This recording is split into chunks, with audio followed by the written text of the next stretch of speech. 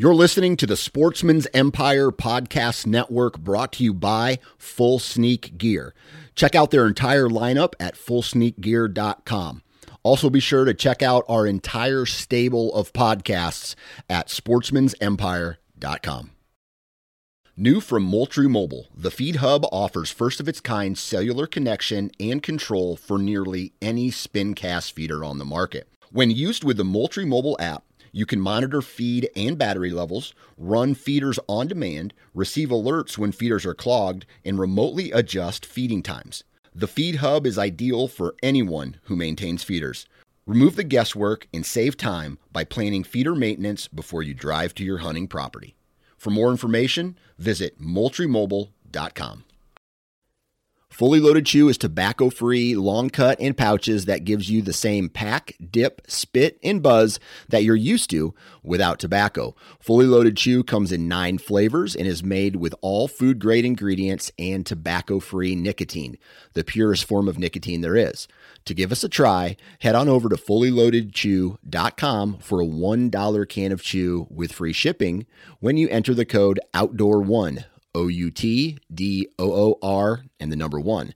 Lastly, many outdoorsmen are trying to quit tobacco altogether, and Fully Loaded Chew may be that first step. For more information on our product line, visit fullyloadedchew.com. Welcome to the Land and Legacy Podcast. We're your hosts, Adam Keith and Matt Dye. This is your number one resource for all things land. If you're interested in conservation, habitat management, hunting strategy, and rural real estate, this is the podcast for you. All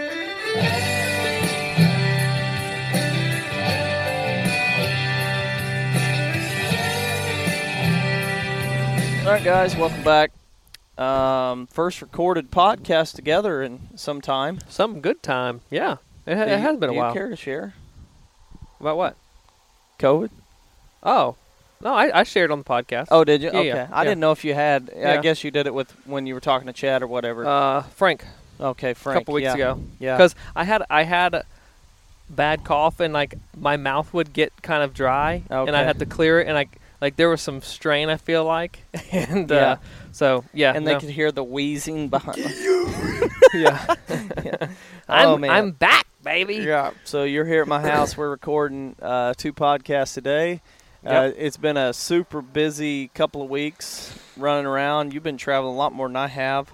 Yeah, last week was Western Missouri and Iowa, a new property, Western Missouri, and then a check-in in southern Iowa, and then 3 new properties in Virginia this week, and then a property revisit in Maryland. Virginia is climbing the list of popular states for us. I was thinking about that the other day. It's very popular. A lot of people that we work with within the state and all different portions of the state, and there's even more on the books for next year in Virginia. So to me, it's like when people ask, like, where's your most popular state? I usually say, Iowa's up there. Missouri, Oklahoma, Ohio are very popular. And then Ohio's kind of paused a little bit where – it's like now and even and then you jump into Virginia a lot. So there's and I had this conversation with a lot of the folks in the state, and there's challenges within regulations and such that as a private landowner, I said you can't change within the state of Virginia. However, resources wise and the general land use throughout a lot of the state, there's a heavy presence of timbering industry, a heavy ag presence, a heavy cattle presence, and what that, I guess, equates to across the rest of the state is a lot of disturbance, whereas I would say many other states have, our big business is this, and it's very segmented. Like, this portion of the state is timbering. This portion of the state is ag production. It's not like that in Virginia. It's a mixture of all of it in one. And so untappedness of the state and the quality of whitetails that can be produced really high. Yeah.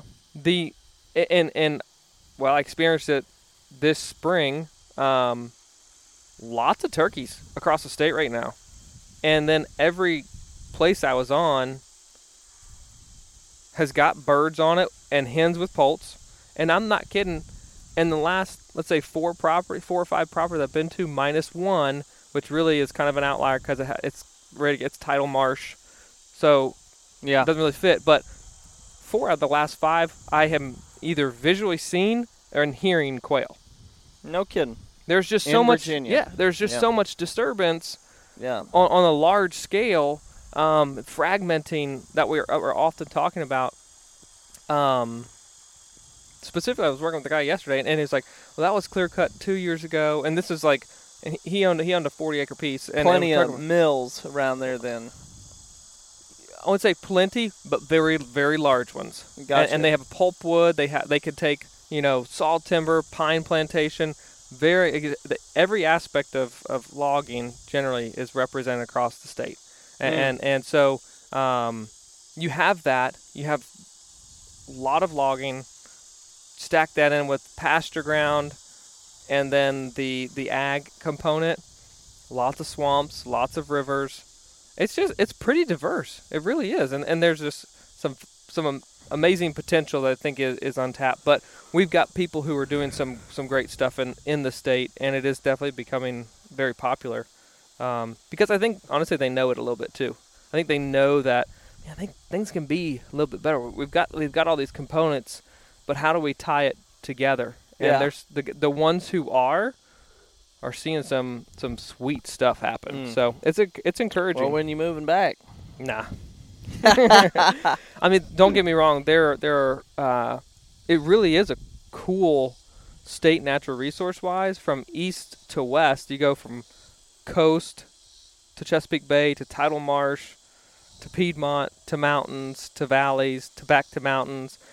It's got everything. It was home. Yeah.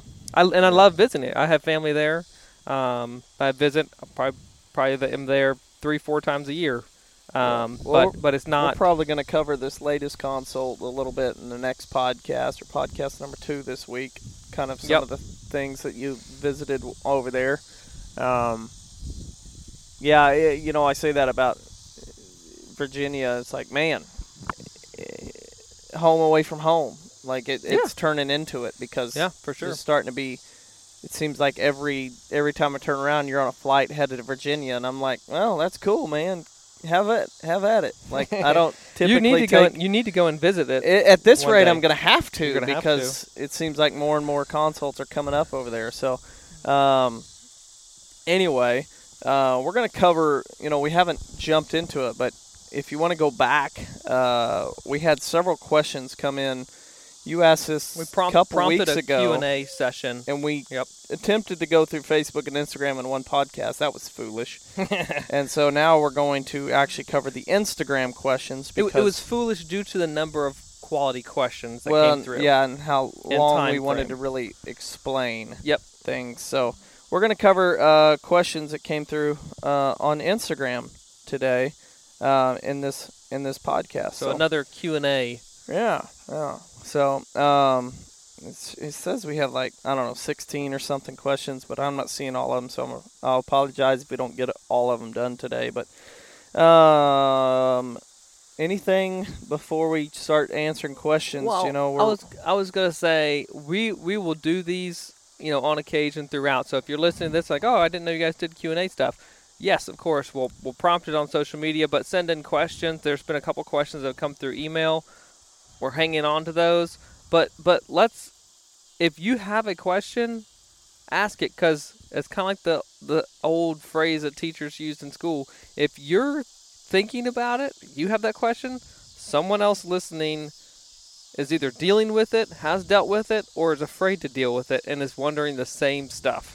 So ask it. I got to ask a question about Japanese hops and how to control it in riparian areas. Yeah. I'm like, I don't have a ton of experience. And frankly, I don't have any experience with hand-to-hand combat with Japanese hops and riparian. But I will tell you this. Anytime, I think that's where I was going to go with this too, though, is riparian area invasives may be my least favorite. Yeah.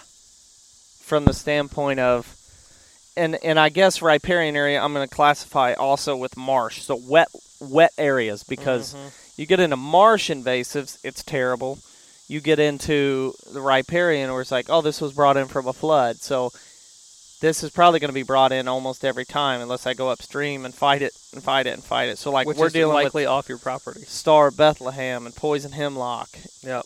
Johnson grass was another big one. Now Reed's canary is coming in. Phragmites, Japanese stilt grass is very floodplain, wetland situation. So many different things. And then, of course, frag, I think is what you said. Yeah. So, yeah.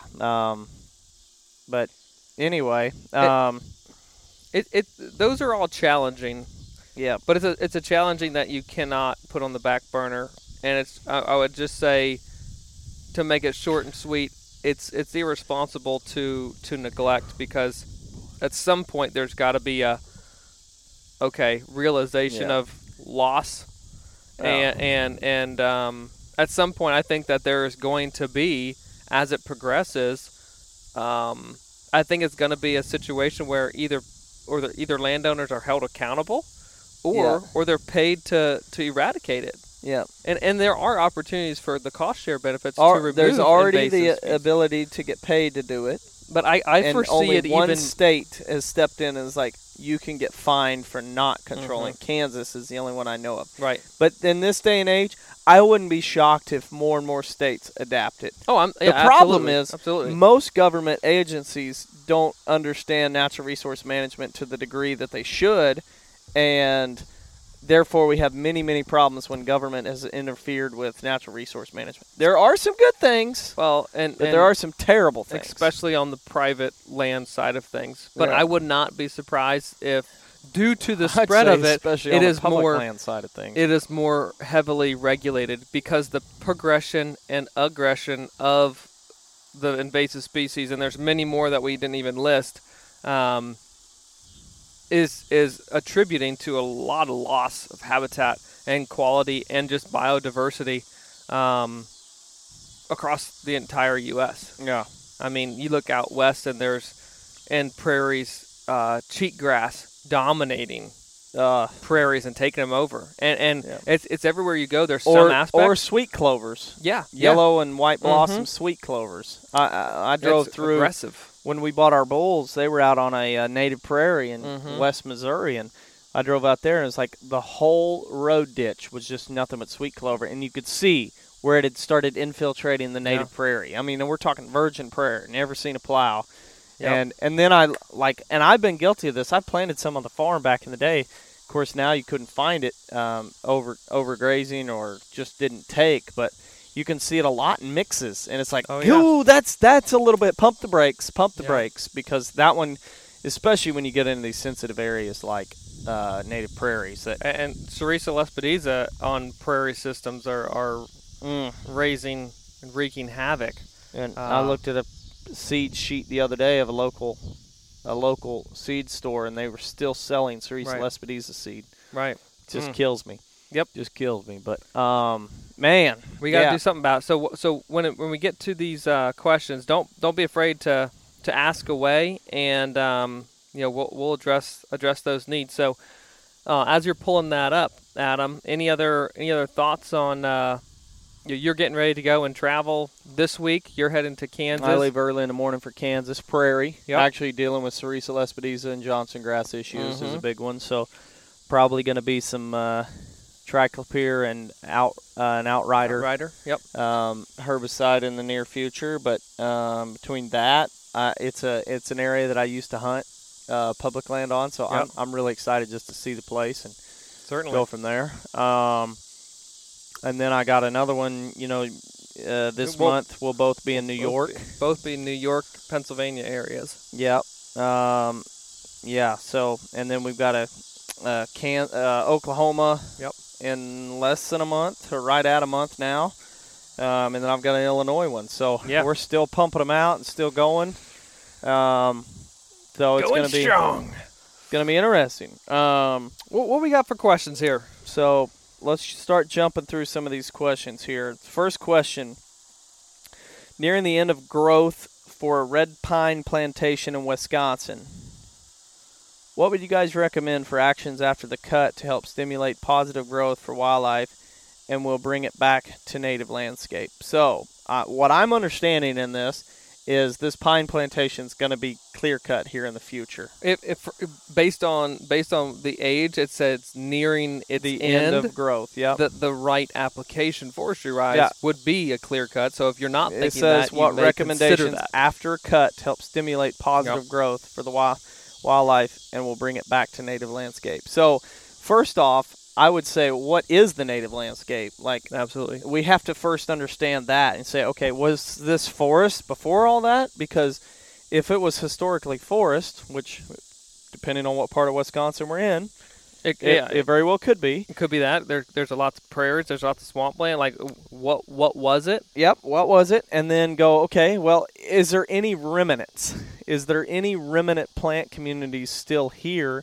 What was the management for the red pines? Was it just basically bulldozed and then planted, or was it heavily herbicided and then planted? That is the biggest question, is previous land use. What happened on the site? And that's going to kind of give you your best direction of, can I expect a native plant community to come back naturally after this is clear cut, or do I need to supplement? One thing's for sure is that just cutting it, stuff will grow back. Oh, sure. I mean, the Sunlight. only time that you can probably find land not growing was biblical era cursed lands and the story of Egypt when they brought in the salt and salted the fields. Outside of that, stuff will grow. Absolutely. And I would say in Wisconsin, the biggest thing will be when it is all cut, I think first and foremost, biggest priority is the guarantee of stuff will grow. What you need to do is make sure the stuff that's growing is not invasives. Yes. Very well could be just filled with invasives. So when the biggest thing, once stuff grows, make sure that you're removing the stuff that can outcompete and basically is an invasive species. But other than that, if we're just looking for the natural regeneration, stuff's going to grow. But if we're really trying to make it optimal habitat, you may want to add more woody species component to add that winter food, or even, it's not just winter food, but year-round food, but especially great food during the biggest stress period, which is late winter, early spring in Wisconsin. I think that you could easily go from straight pine and go into herbaceous, keep it herbaceous, manage the herbaceous weeds and growth, keep it in an early stage, but then supplement and add the shrub colonies and communities that you want, and then you have really a very high quality site. And I wouldn't be even opposed to planting back more pines just in some strips to add that thermal cover aspect on that landscape, because we know how much snow most of Wisconsin gets. So, and all that's relative, right, to the rest of the property, of course, but those are the elements and thought process that we would have to, okay, you're in this region, you want to make sure you have these things present on the property. Well, consider these steps. Next up, I would like to hear your opinion on what level of importance we should be placing on mass-producing trees. I know many people buy property that has been hard timbered or clear-cut in recent in the recent past to save money, and may what many would be considered junk timber. Or my property, there is very few oaks, so I worry that even TSI in cutting, I won't have much oak regeneration. Does this mean I will need to start planting mass-producing trees? Will more oaks appear from a seed bank? Is there a ceiling for my property without mass production?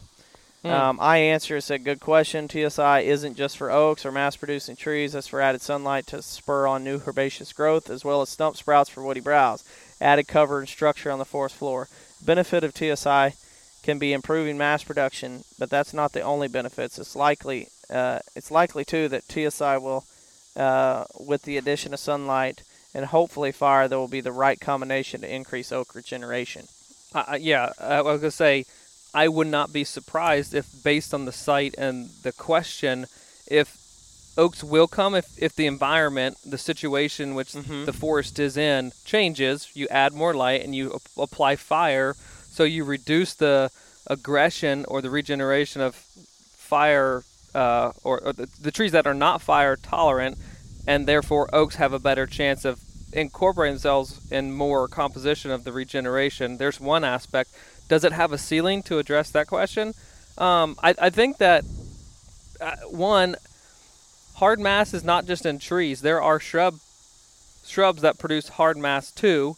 Yeah. I think that that's important to consider. But I think that there's if you will, almost an unhealthy relationship with the understanding of hard mast and its applications to year-round property management.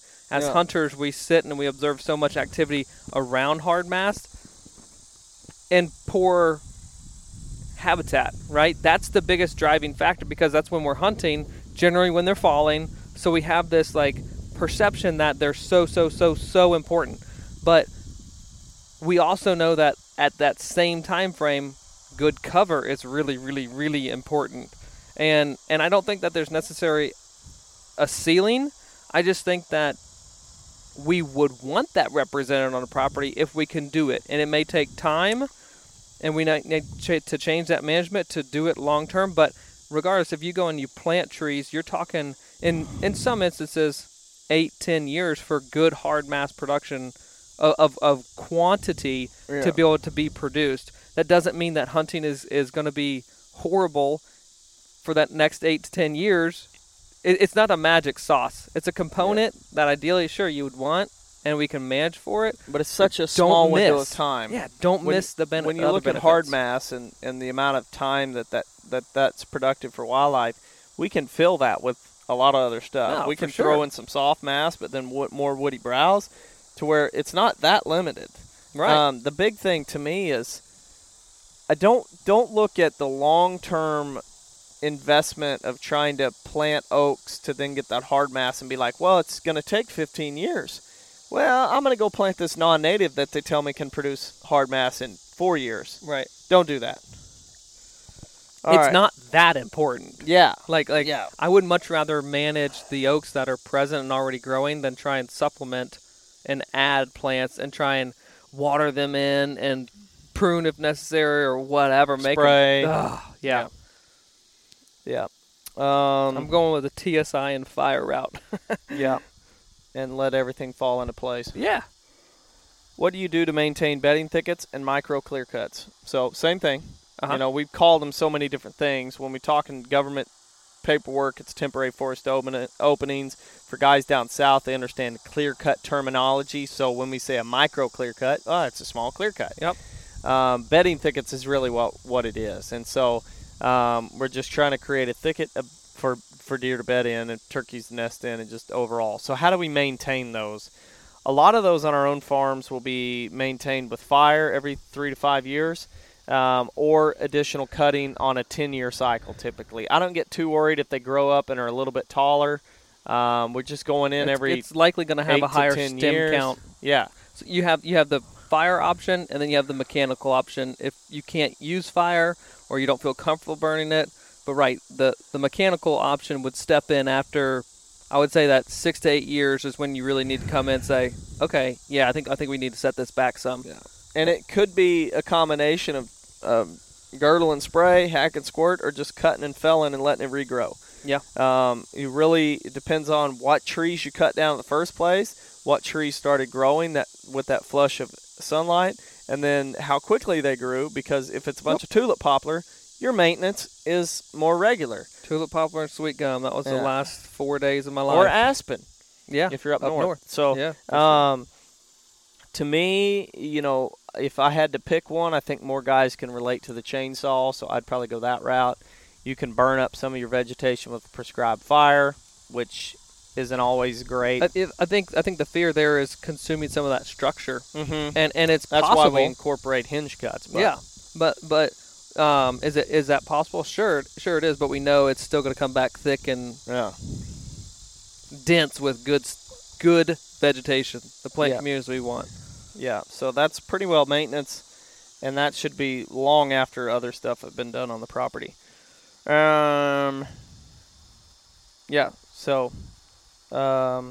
Ways, and then he brackets, besides fire, that will be done this winter to remove locust and sumac saplings from native prairie area.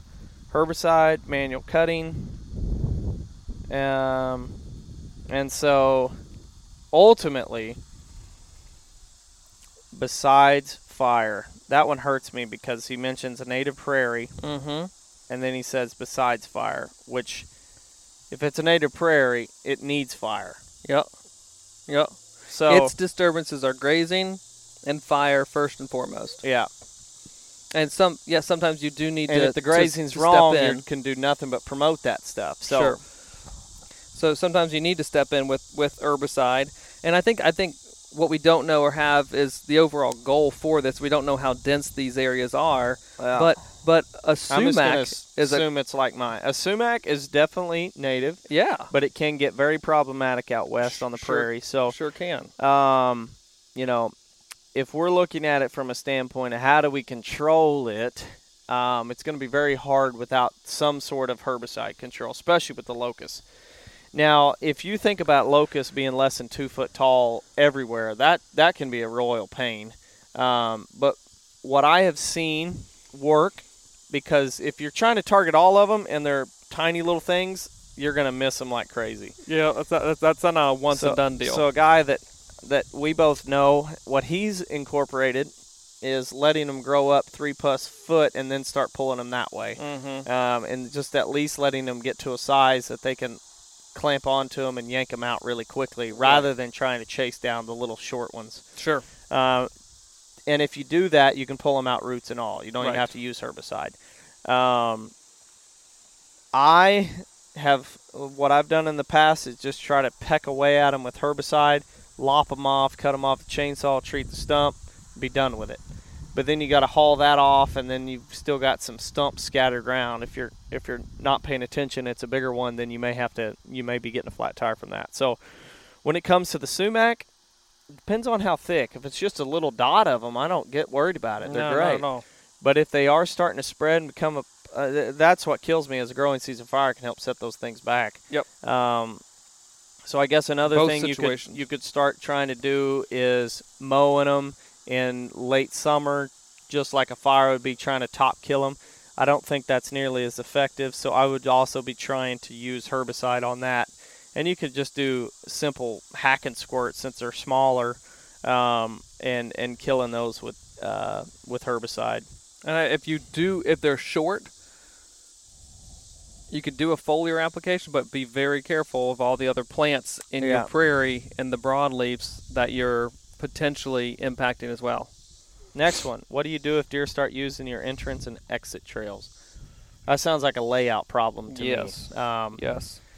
If your entrance and exit trail, this is one of those that kills me because I can almost envision what I dealt with, and you dealt with it for. I know exactly. I can almost the situation. envision exactly what's happening. Is you went in, you cut out the trail, you blew out the leaves, you made this nice clean dirt path because you're going to sneak in all stealthy to your tree stand. Noise-wise and reduce scent. Yeah. And then all of a sudden the deer are like, hey, this is pretty nice. And I can walk around, not scent-free, but I can walk around quieter on this. Yeah, and all of a sudden they're using your trails. That's why when we create, like, there are stands that we've cut out little trails getting into them, but it's like a little bitty goat path where it's not real noticeable. We know where it's at, but it's not this blatant landing strip for deer to just start walking down. I think there's that element, and the other element is ask yourself, is this the right access? Number one. Number two, are you going too deep into the property? That was number two. And then number three is, do you have enough distinction within your habitat to make deer movements really defined? Because if not, and they're walking around haphazard because there's resource just strung out everywhere. Or it's nowhere, and they're just trying to make a living. They're meandering. I don't want meandering. I want definition. Yeah. And so I would be looking and ask myself those kind of questions to know if is this the right practice to even do, or is this the right place to hunt? Yeah. Because when you have the definition in deer patterns, and by definition you mean bedding thickets and food plots and bottlenecks, and the majority of deer take this trail to get from A to B, but it's I don't like the meandering kind of aspects of it. But I would just ask myself, is this even just purely the right place to hunt? Yep. And it sounds like it's not. If honestly. they're using it on a regular basis, then it's not. You might as well hunt somewhere else or hunt back 100 yards and catch them on that trail. And that's the thing. Deer do have 4 legs. They move. And so just because it's a good spot doesn't mean there aren't other good spots or equally good spots to hunt, because those deer aren't staying right there. Yeah. They're moving across this property. So, is there a good summer crop to plant when cows have the ability to forage in it for 3 months of the summer? Oh, now we're getting into a whole different thing when we mention cows and grazing, because if you're talking about a summer crop to plant when cows have the ability to forage it, is this a question that, unfortunately, Is this I can't ask? cattle oriented, or is this wildlife incorporated? So we're looking. I'm just going to assume, since this is a wildlife page, I'm that assuming he's the asking same. for a good summer crop to plant when cows can graze it for 3 months. And that would basically be like, okay, are we looking for the standpoint of like, are the cows just being dumped in this paddock for 3 months? Right, and they're not getting moved off of it?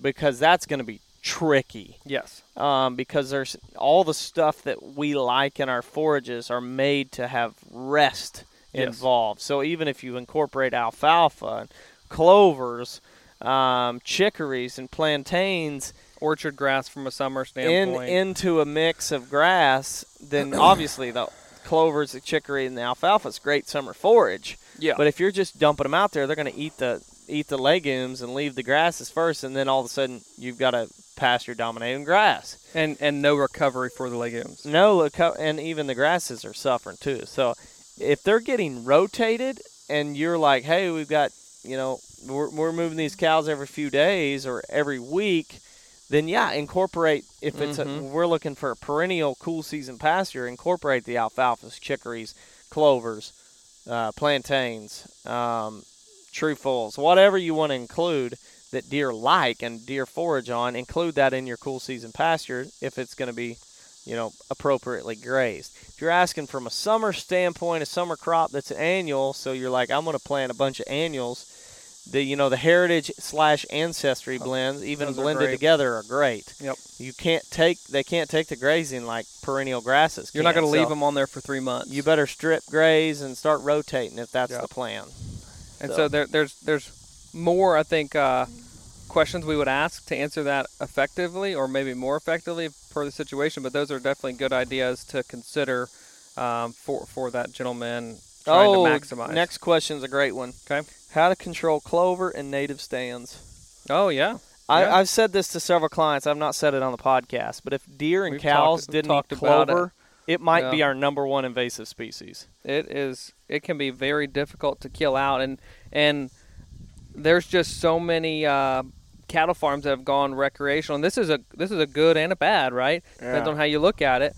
But sometimes once they spray out an area that had fescue, it is coming back, and the seed bank is full of clover seed, and it is coming back and great clover stands. And it's making more seed quick. But it's not for every place, and it then if it's not meant to be there, it's not supposed to be there in the management and the layout. Now it is a prohibitive plant because it greens up early in the season. It almost becomes the secondary cool season grass because it's very mat forming. Yeah. And it spreads across the ground, but it greens up so early, so it gets a leg up on many of the other natives. So you then would treat it just like a fescue type situation. And it'll probably be a little tougher because it is so dense. So a couple treatments of herbicide, glyphosate during the summer or during the spring or fall when those natives have gone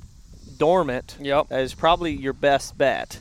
And that's what we've been recommended to guys. So and you're not the only one in that situation. There's a lot of people who are trying to plant diverse natives, whether it's pollinator situations or just grass and forb mixtures, and they're fighting clovers. Yeah. This next one is a good question as well. They're all good questions, but a couple of them I'm like, ooh, I like this one. Best ways to get deer to frequent on small parcel properties. Boy, that's a loaded question. Wonderful question. I look at it like this. I've always value cover more than food. Yeah. But if you're in a property surrounded by good quality cover and there's no food in the neighborhood, food might be the answer. But I would say more times than not, quality cover is limited in the neighborhood versus quality food. And if you make quality cover, and what we mean by quality cover, take it that an extra step, is that is also food. Yeah. Right? So you can kind of yeah. kill the two birds with one stone by focusing foremost on native cover that is high quality food and dense and secure. You offer that, it's a step up above many of the other neighboring This conversation makes me want to hit my head against the wall so many times because so much emphasis is put on food plots and food and food and food and food and food. Like it's the end all, be all, save all. Totally. And it's like, oh, once I got the food, that guy's doing it right. He's got food plots and minerals. Well, shut up. Because there's more. For a couple of reasons. And I've done this analogy before, but I'll do it again in case you missed it. But if you look at a deer and you look at, let's say there's 24 hours in a day, and we have legal shooting hours 30 minutes before sunup and 30 minutes before sundown, or 30 minutes after and before. I might have swapped that. So legal shooting hours 30 minutes before sunrise and 30 minutes after sunset. And so that's our legal time. Most deer during that time frame are bedded down, okay? Right? Yeah. If they're moving, it's in close proximity. And don't argue with me about the summer. We're talking about fall hunting season. Yeah. If they're moving, and it's not the rut, they're probably moving close to bedding. And even during the rut, they're probably moving close to bedding. So bedding to me is the foundation. That's our bedrock. Yep. And then the other thing is too, look at food. How often are we chasing food? It's ever changing. Acorns start dropping. Yep. Fruit trees start dropping. Clover's now more attractive. Now we have a frost, and brassicas are more. It's ever changing. That hayfield, that alfalfa field just got cut for hay. Now what do we do? The corn got harvested. The beans cover crops turn. Yeah. It's just like ever changing. We're shooting a moving target. But if we have bedding in east, north, south, west facing slopes, and we have them defined, guess what's not changing? The fact that deer are using those bedding areas. Yep. I don't understand. That's why I say it makes me want to beat my head against the wall, because sometimes I feel like it's all falling on deaf ears when we talk so much about the importance of bedding. Because what do? You get on social media, which is the last thing we should do in this day and age, and say, look at this, let's all talk about food plots. Why aren't we talking about bedding? Yeah. Well, I think it goes back into, if you missed the podcast last week with Dr. Will Goolsby, we talked so much about the amount and the probability of a mature buck being in dense cover that is secure, opposed to exposing themselves in food plot areas. So if you want to own those deer, or just deer in general, offer dense cover that is secure. Yeah.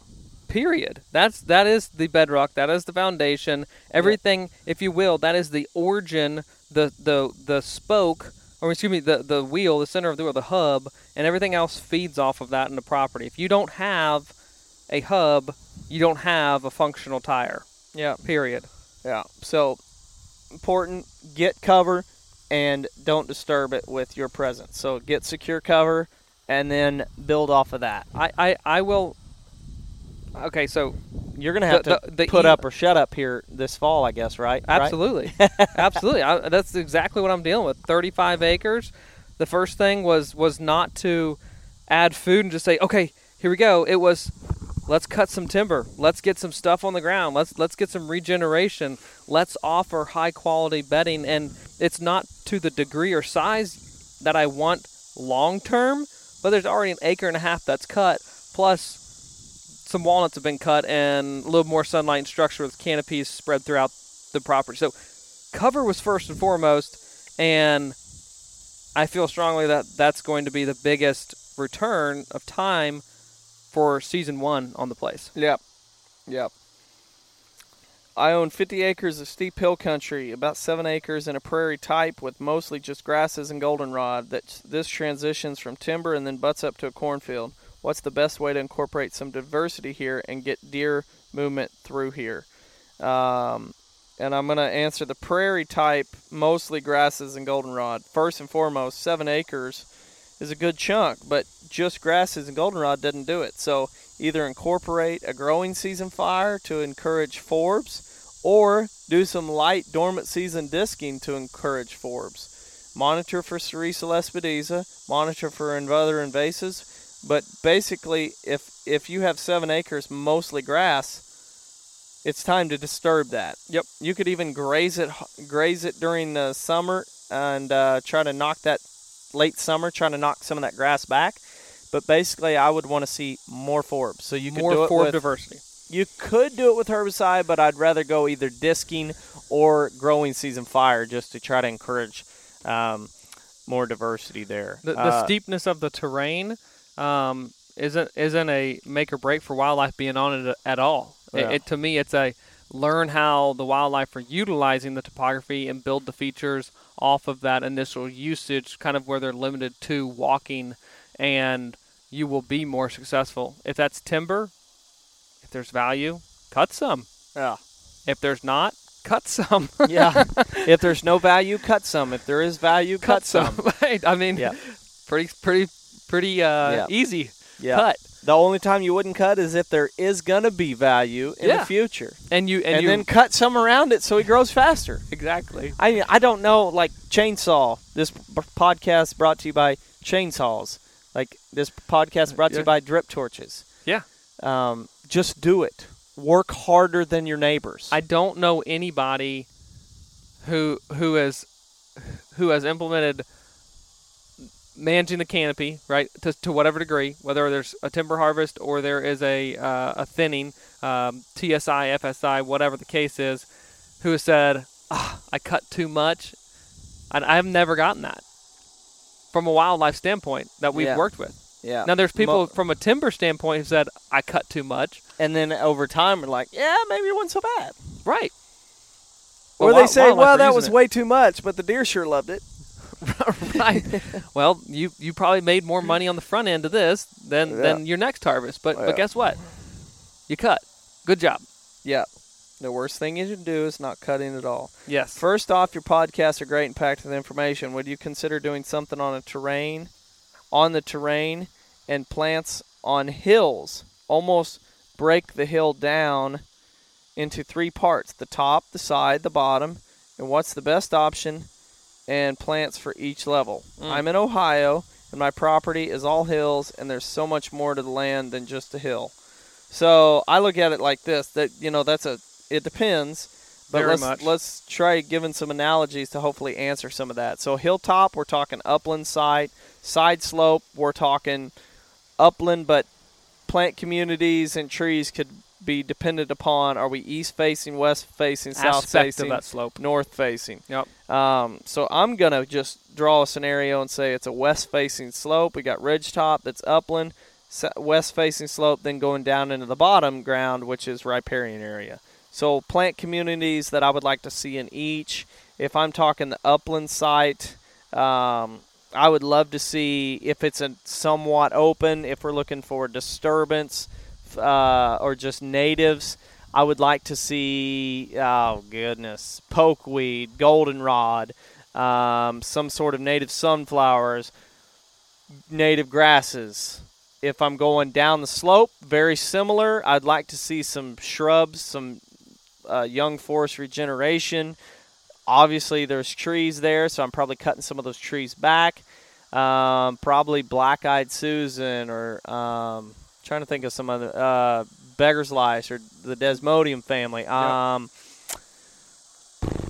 I think to almost break it down a little bit easier, more simple, from an access standpoint, easier to hunt, more or less on the ridge tops for yourself. Absolutely, yeah. So I'm going to try and stash deer or put them during daylight hours on the slopes, because I'm not going to travel that as much, and it's harder for you to get around. The wind's going to swirl way worse. Not really a hunting location. No. So that's where I'm going to get aggressive, like you said, on that young forest, and try and encourage deer to bed on the slope. And a west slope specifically, they're going to do that more often in the during the winter, which is when you're hunting. And you might go lighter and try and do more mass-producing benefit on the ridge tops, to pull them up on the ridge top if you need to clear and supplement food, because there's portions of Ohio that there's not a lot of oak left in the forest. It's very much tulip, poplar, hard maples, and a mixture of other species. There's some places that don't have a lot of oak, so you may need to supplement on food. But but from a breaking down of ridge, that's how functionally I think it's going to work best for a hunting scenario. And then the bottom could be, depending on the site. If it's, let's go east slope, I could manage it for more early season bedding during the heat of the summer, or the dog days, the Indian summers, if you will, the hot spells during the fall. That never happens, right? No. It seems like every year now is September is the driest month. But that would be what you could do for an east slope riparian area, is try to manage it, cut some trees, get that young forest, get that vegetation there, and have bedding, and as well as food. So some plant communities I'd like to see down there would be jewelweed, giant ragweed are two of our absolute favorites. So wing stem. Yeah, wing stem, wild golden glow. Yep. So all those could be great. But other than that, that's really, you just try to diversify. But if we're going to place deer bedding somewhere, we want it to be on the slope. Yep. My phone locked. I've got sunglasses on, so 1 second while I open this up. And say we've got 3 left. If an area has a mixture of flush cuts and hinge cuts, how do you control the stump sprouts to avoid having a closed canopy a few years after cutting? Cut the sprouts and other saplings. Can the sprouts and other saplings be controlled with fire before they get out of reach of the deer, or worse, begin to close the canopy again? I think we answered that question on the earlier portion of the podcast. You can manage with fire. And herbicide. And when you cut them, treat them. Yeah. Herbicide. So, it depends on your side, your part of the world. If you're in the northern climate, we don't recommend herbicide for a lot of those, because unless it's invasives, because we know deer are going to pound the stump sprouts. Generally, on most sites, it is very lacking to have woody browse available. A lot of times we're like, the problem is we can't get it to grow. Yeah. If we go down south, we're using a lot more herbicide because we want that herbaceous unit that's not going to grow out of reach. Right. So depending on where you're at, James, that's what we recommend. One picture is him on the beach, so I don't think that's his home. With aggressive TSI, is it okay to follow up with burns every 3 to 4 years, or do you have use herbicide to treat stumps on aggressive? No, on aggressive re-sprouting species like poplar, beech, and maple. All 3 don't like fire. Yep. So if it's heavy and there's a fuel load, you can burn it every 3 to 4 years. Totally. It's likely that we would encourage that depending on the exact site and the goal of it. But we would, after you open the canopy, encourage the fire to manage the understory. Yeah, it's a whole lot easier than running chainsaw or carrying around herbicide. It's less work. You come back after a couple of years, manage some invasives in between, and do it all over again. I mean, as we said before, we don't love herbicide, but we love the tool that it provides and the fact of controlling invasives. And it cracks me up. I will say this. It cracks me up how when it gets into timber management, people don't have a concern with herbicide. Yeah. When it's more acres of the property, we're in food plots, and guys are like, no, I'm trying to eliminate herbicide. But I ain't got a problem recommending a 100-acre TSI where you're going to be using herbicide. Well, that's even more ground active than glyphosate. Not even that. I'm going to reduce my herbicide usage on the food plot, but this is surrounded by pine plantation, and the forester recommends to do broad spectrum 2,4-D in pine plantations and reduce any type of woody herbaceous broadleaf cover. Yeah. And it's like, that was hundreds of acres, and you got 2-acre food plot, and you're worried about it. Yeah, that's the stump sprout in the forest system is just, it's a pinpoint accurate. Yeah, you're killing one species. That's not an issue of herbicide usage. It's the other spectrum. Well, I look at it from the standpoint is like, let's just say hack and squirt, and you're going through and you're treating a large majority of trees with arsenal and triclopyr and all this stuff. It's like, how I don't see how these are too. You don't want to use it in the food plot, but you'll have no problem across acres and acres and acres and acres. Yeah, makes no sense to me, but what do I know? Next up, nearing the end, this is the last one. So we answered that. Yeah, you can use fire as long as there's a fuel load. Nearing the end. Oh, that one was that the last one? That one got put on there again. Oh, okay. So, yeah. Well, there we go. I think, wonderful. Yeah, I think so. So anyway, guys, man, that was fun. A lot of great questions. Yeah, there were, and obviously many of them are situationally based, and it's difficult to pull or have all that information supplied to get it pinpoint accurate for everyone who maybe submitted a question. So not that I don't think the information was going to steer anybody in the wrong direction, but when you do ask questions in the future, try and provide as much detail as like what you want the site to be, where you're located within that question, and we'll be able to give you a more definitive answer to help you along the way. But those are some great questions, and hope got everyone thinking, even if you didn't ask them, think about how that could apply to you in your situation on your own property. No doubt. All right, guys, we appreciate you listening, and don't be sure to jump over and listen to podcast number 2 this week, and we'll catch you over there. We'll see you over there. Yep.